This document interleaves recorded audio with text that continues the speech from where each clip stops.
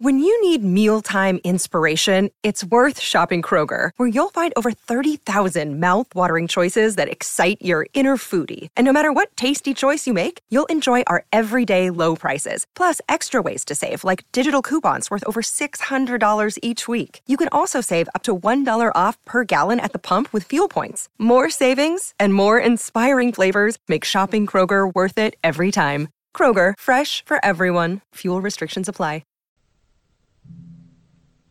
Welcome to Human Circus.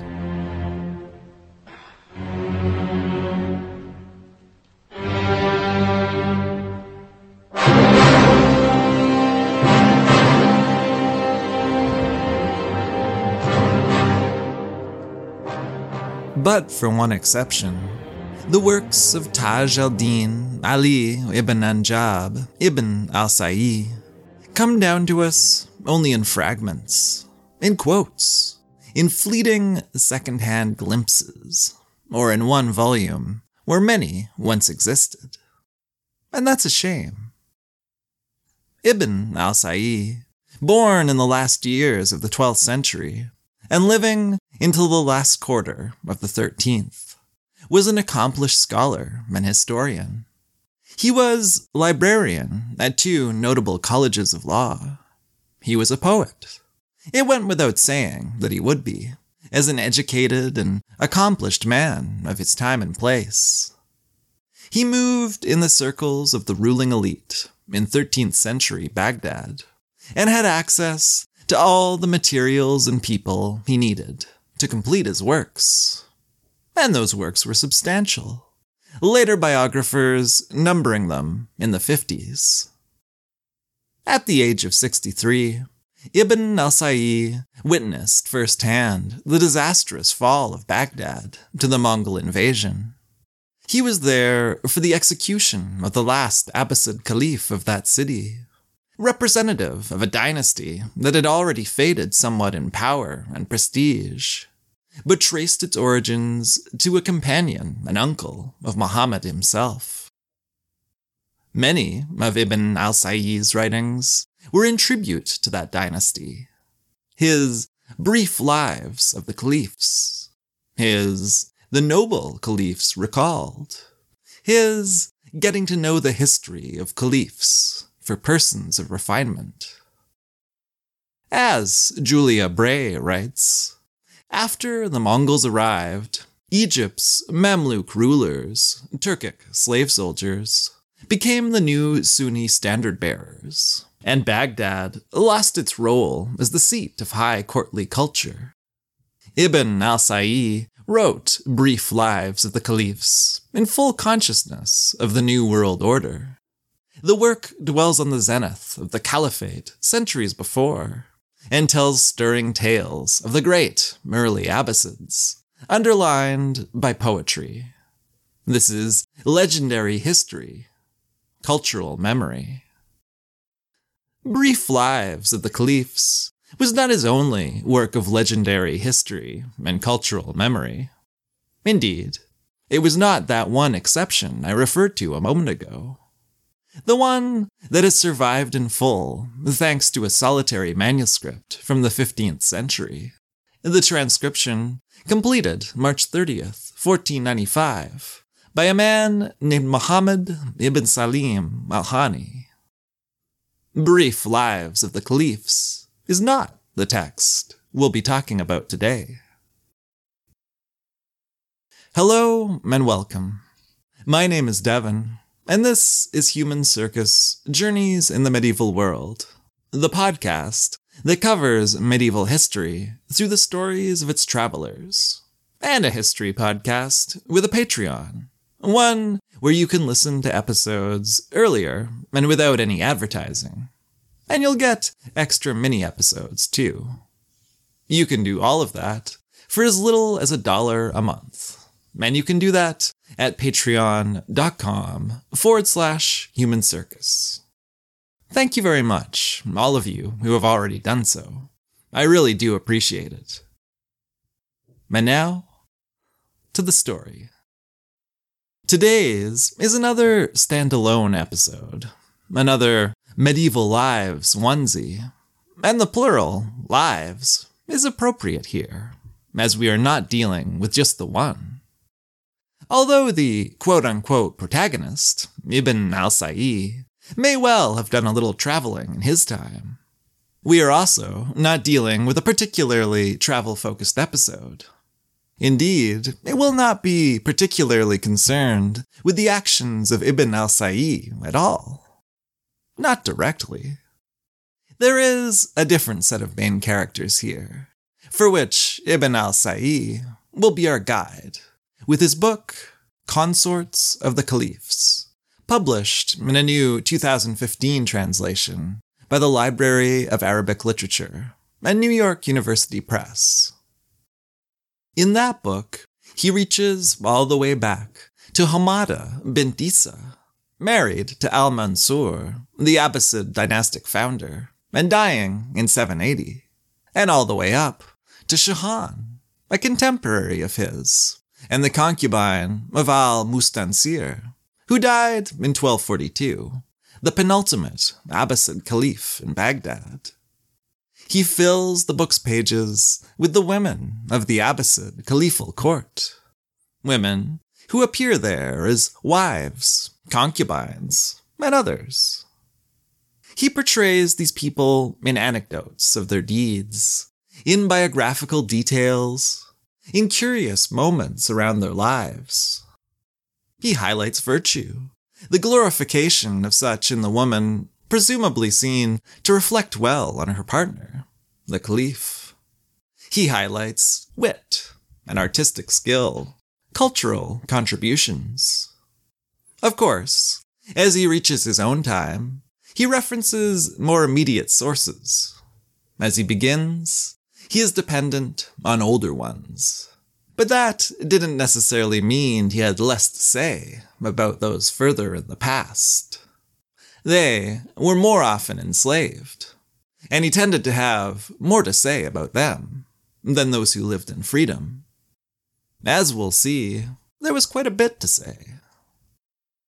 In reaching back into the past, Ibn al-Sa'i would, like a good academic, tell his reader who his sources were and how the information came to him.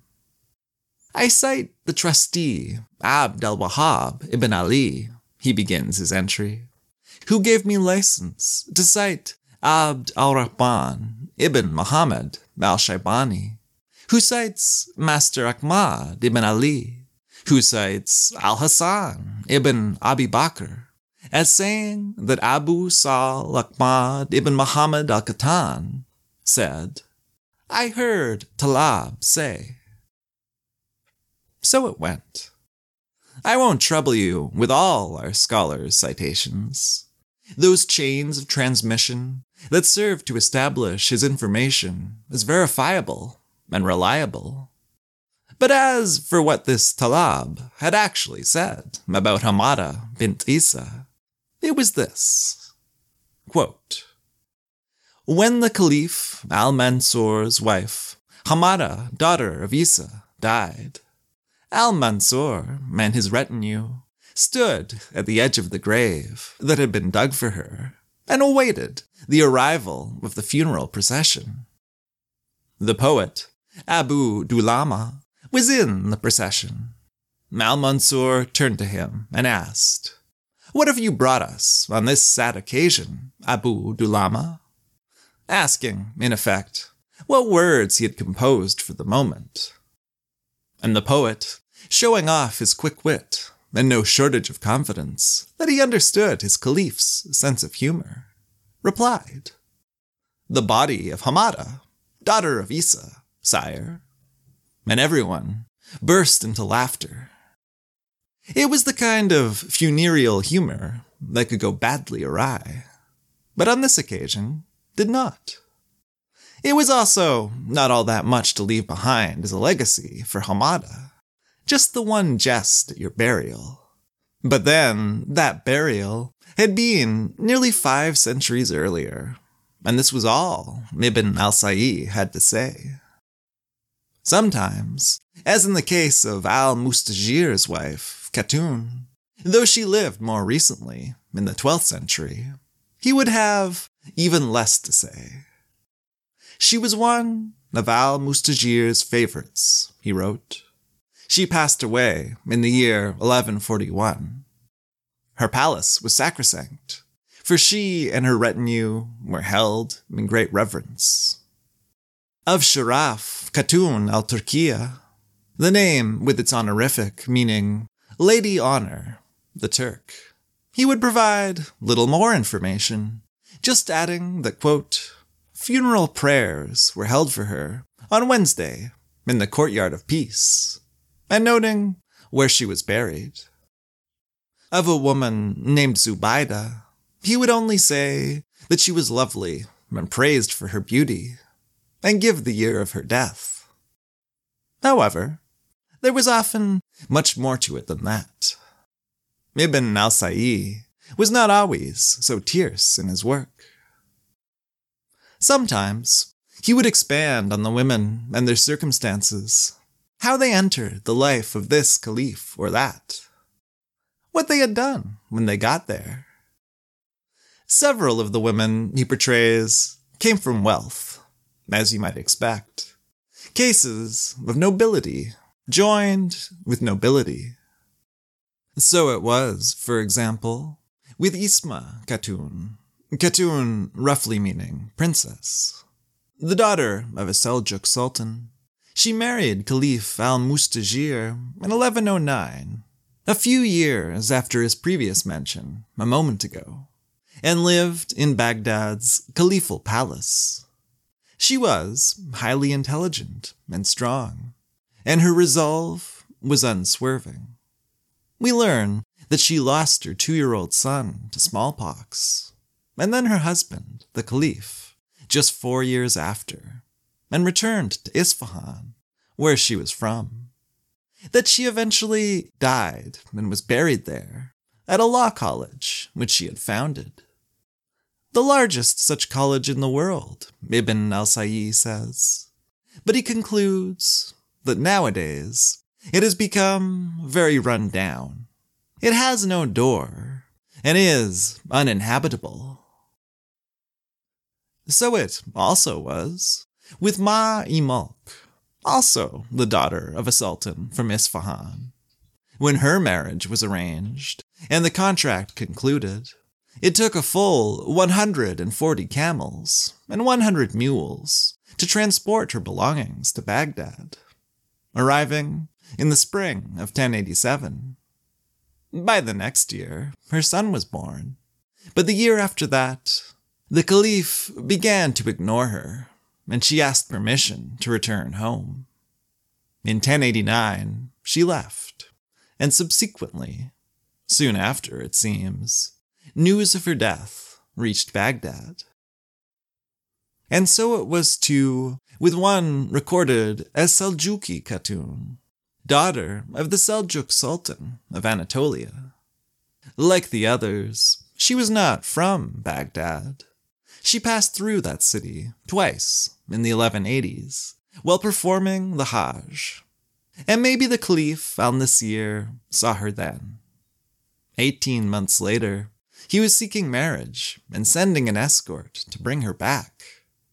She met with extraordinary favor on his part, wrote Ibn al-Sa'i, but only lived with him in the most comfortable and agreeable circumstances for a short time, before death struck its sudden and untimely blow.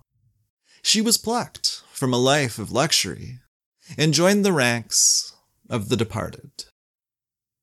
At her death, the caliph was stricken with grief. For days, he would neither eat nor drink. For years, he would leave her home as it had been, untouched, with all of its draperies and furnishings intact. It was never opened, nor was anything taken from it. He arranged for the Hajj to be performed each year on her behalf, and for donations to be made. Her death seems to have been sudden, unexpected, but she had already planned her mausoleum, the construction already begun, but unfinished.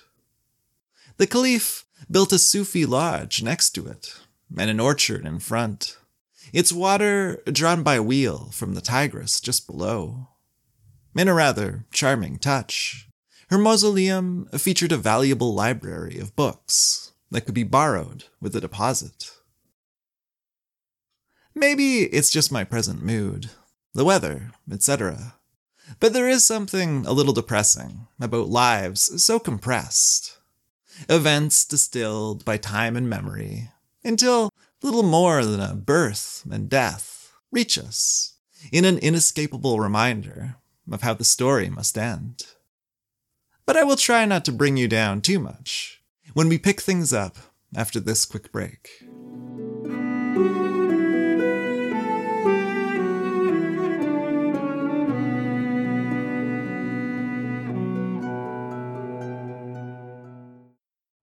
You know how to book flights and hotels. All you're missing is a tool to plan the travel experiences you'll have once you arrive. That's why you need Viator. Book guided tours, activities, excursions, and more in one place to make your trip truly unforgettable. Viator has over 300,000 travel experiences to choose from. Everything from simple tours to extreme adventures and all the niche, interesting stuff in between. So you can plan something that everyone you're traveling with will enjoy. Real traveler reviews give the inside scoop from people who've already been on the experiences you're considering. So you can plan with confidence. Free cancellation helps you plan for the unexpected. And 24/7 customer support means you can travel worry-free. Download the Viator app now and use code Viator10 for 10% off your first booking in the app. Find travel experiences for you. Do more with Viator.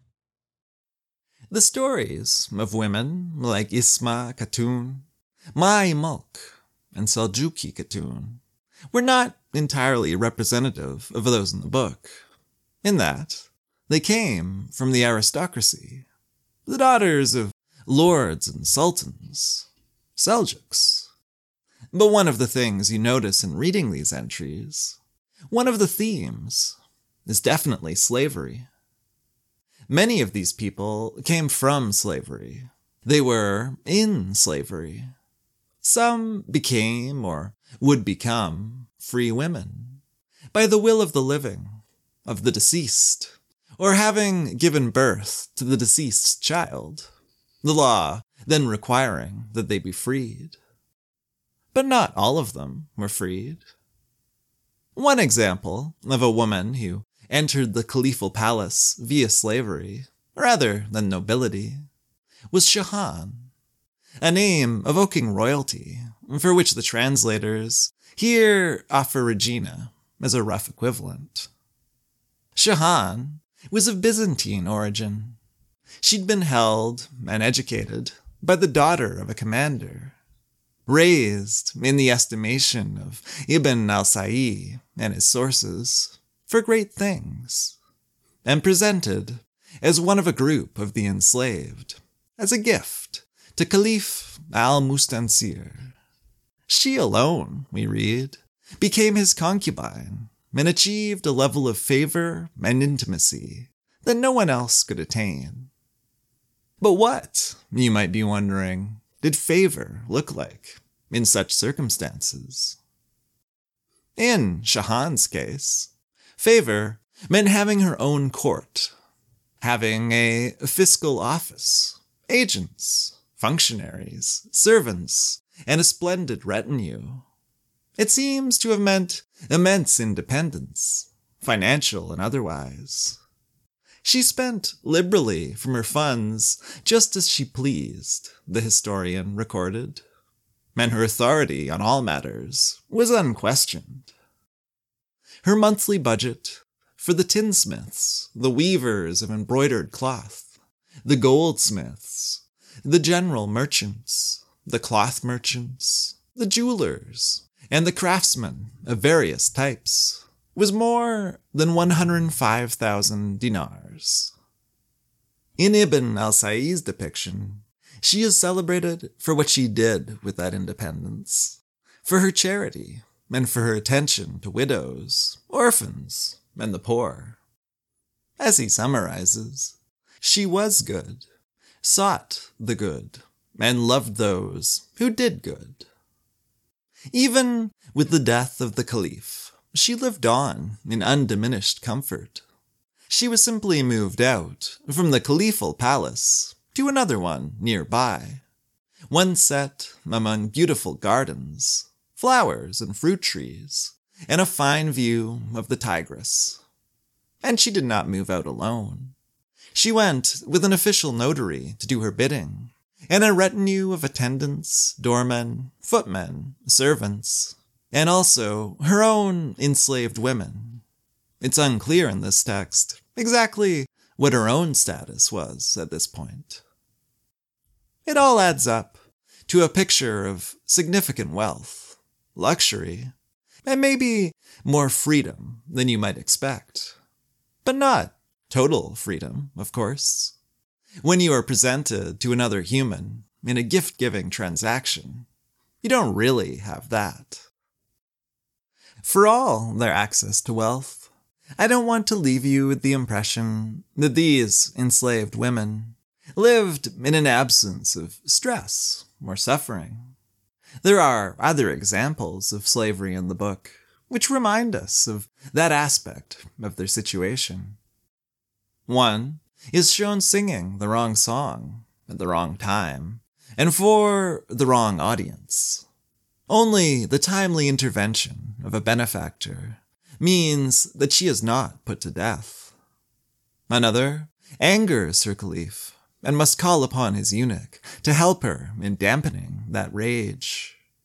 Another weeps because she has been whipped, and then, again later, because she has been struck in the cheek.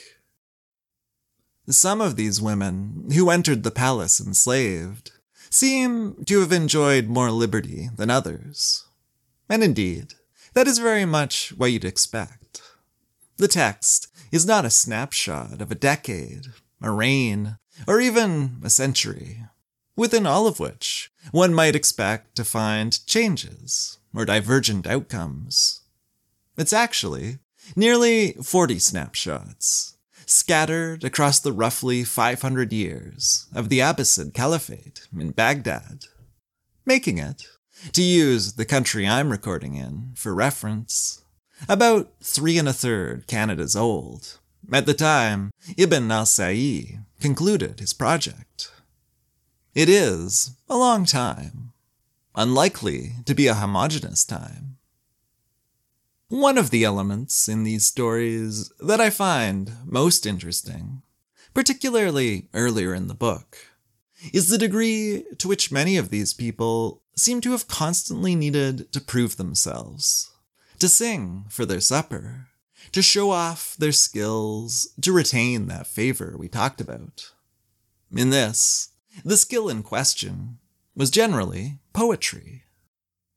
The ability to speak or sing in verse, to compose or to produce something magical and clever off the cuff, is highly valued in these anecdotes. There is celebration of those able to perform, of one enslaved woman, for example, described as the most beautiful and best singer of her time, and well regarded for the light verse she composed. Of another, of whom it is said, quote, "I never saw a more beautiful or refined woman than Arib, nor one who sang, played music, wrote poetry, or played chess so well." But with this high esteem, this premium placed on skill with words, went a considerable amount of pressure to perform, and often on demand, not when you had prepared yourself to do so, but now, right now. One of the poets of this collection is a woman named Inan. We read, in Ibn al-Sa'i's inclusion of a passage from an earlier historian, that Inan was trained in present-day Morocco, that she was a woman of blonde hair and mixed parentage. And what exactly that mix was is not clear, but the name given for her father indicates that he was likely a convert to Islam. We read that she was purchased by one man, that the Caliph, the legendary al-Rashid, of 1001 Nights, was infatuated with her, wanted to purchase her, that he was put off by her notoriety, the way the poets all satirized her. Evidently, she was a very well-known character, but that he eventually did so for 100,000 dirhams. As you'll have picked up from that mention of her notoriety, there was much more to her story than being bought and sold. There was the poetry.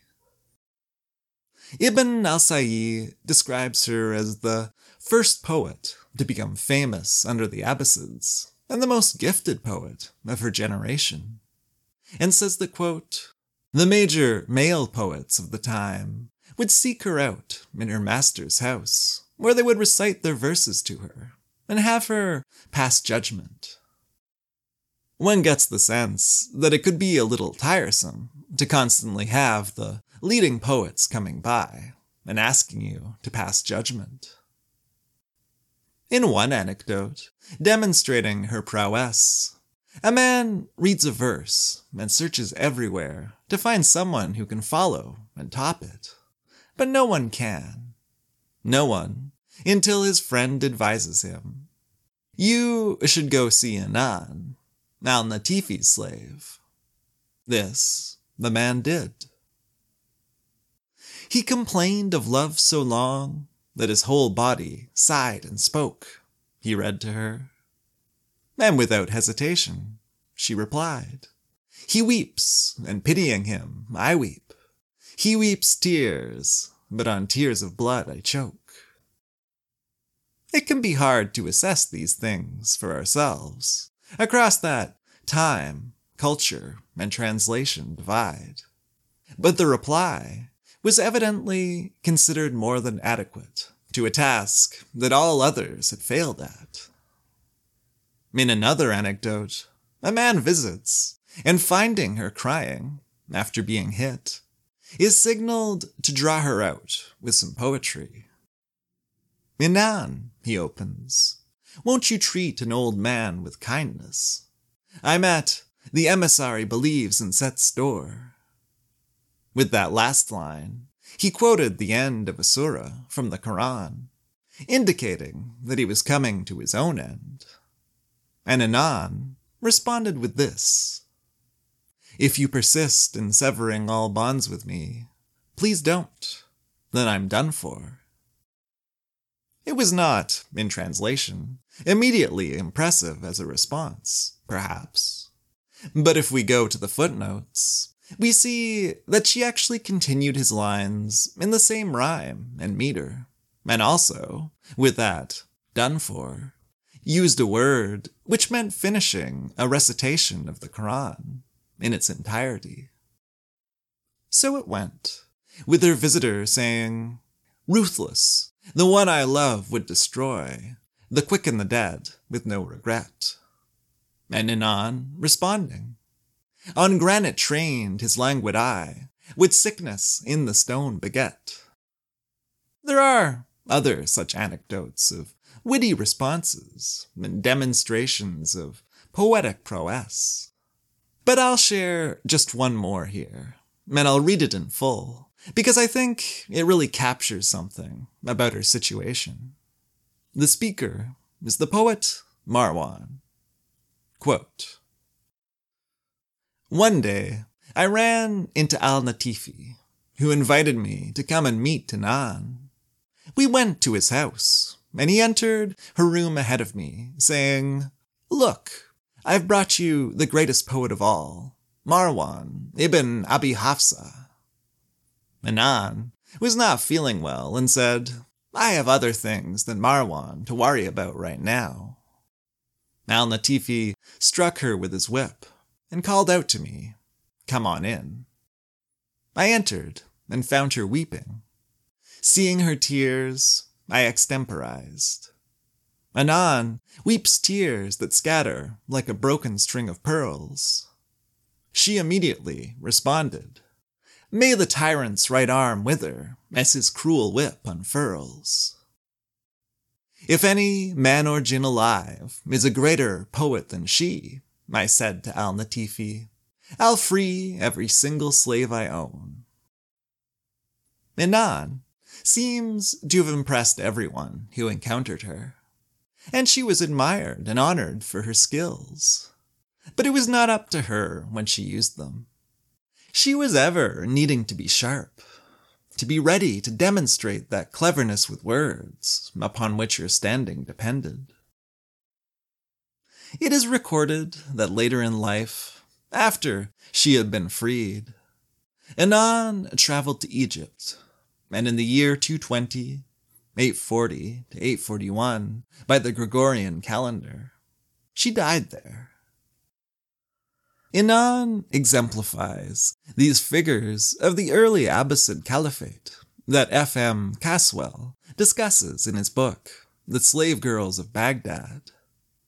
They are taken from their families and culture of birth at a very young age, transported great distances, and educated in the art and culture of their new home.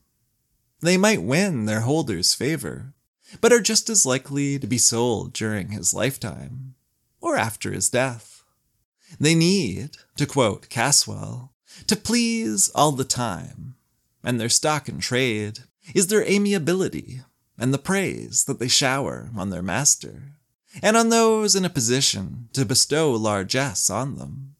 Yet in praising some, Caswell continues, they have to be guarded in satirizing others, since the times are uncertain, and the fortunes of men could be turned upside down overnight. He, on whose back you earned laughter and admiration today, might well remember that moment later on, when the wheel of fortune carried him to the top, and he felt the temptation to stomp downward. There were narrow, difficult lines to be walked. Julia Bray writes about this type of culture heroine in her introduction to our text. Women who competed with fellow Kian, often translated a little reductively as singing girls, and with the free men who performed at court, the latter risking their standing and livelihood, the former even more, but with a great deal to be won. They sought to match and one-up one another in verse, sometimes with more aggressive, direct insults included. They could be ruthlessly personal or highly sexual, though no such examples are included in this text. Their judges were often the Caliphs themselves, men of the elite of their time, who would have felt themselves also to be capable poets, and more than competent assessors of wit and skill. Regarding the peculiar cultural position of someone like Inan, Bray writes this, quote, medieval contemporaries were alive to the social paradox of the woman slave performer as a leader of fashion, but also a commodity, an extravagance, but also an investment for her owners, able to some extent to turn her status as chattel to her own profit by manipulating her clients. And those medieval contemporaries satirized it unsympathetically. That last bit probably explains the notoriety-driven hesitation which al-Rashid was said to have felt, despite his infatuation. That uncertainty in attaching his name to another, who was so publicly talked of in perhaps tawdry terms. Kind of like a present-day celebrity whose private life gets spread around online and in the press, and not always in the best light. As for Ibn al-Sa'i, his tone seems to be that of celebration. He finds, to quote Bray again, the poetry of the slave consorts to be an act of personal daring and moral agency, which finds its reward in the love of the Caliph, and sometimes even in marriage. With the book of Ibn al-Sa'i, we get the stories of some of those who in that sense succeeded. I hope you enjoyed this episode. If you are listening on the Patreon, I'll be back with some bonus listening soon. If not, I'll be back everywhere else with the next full episode soon after. Probably starting in on a new series. Thank you for listening. I'll talk to you then.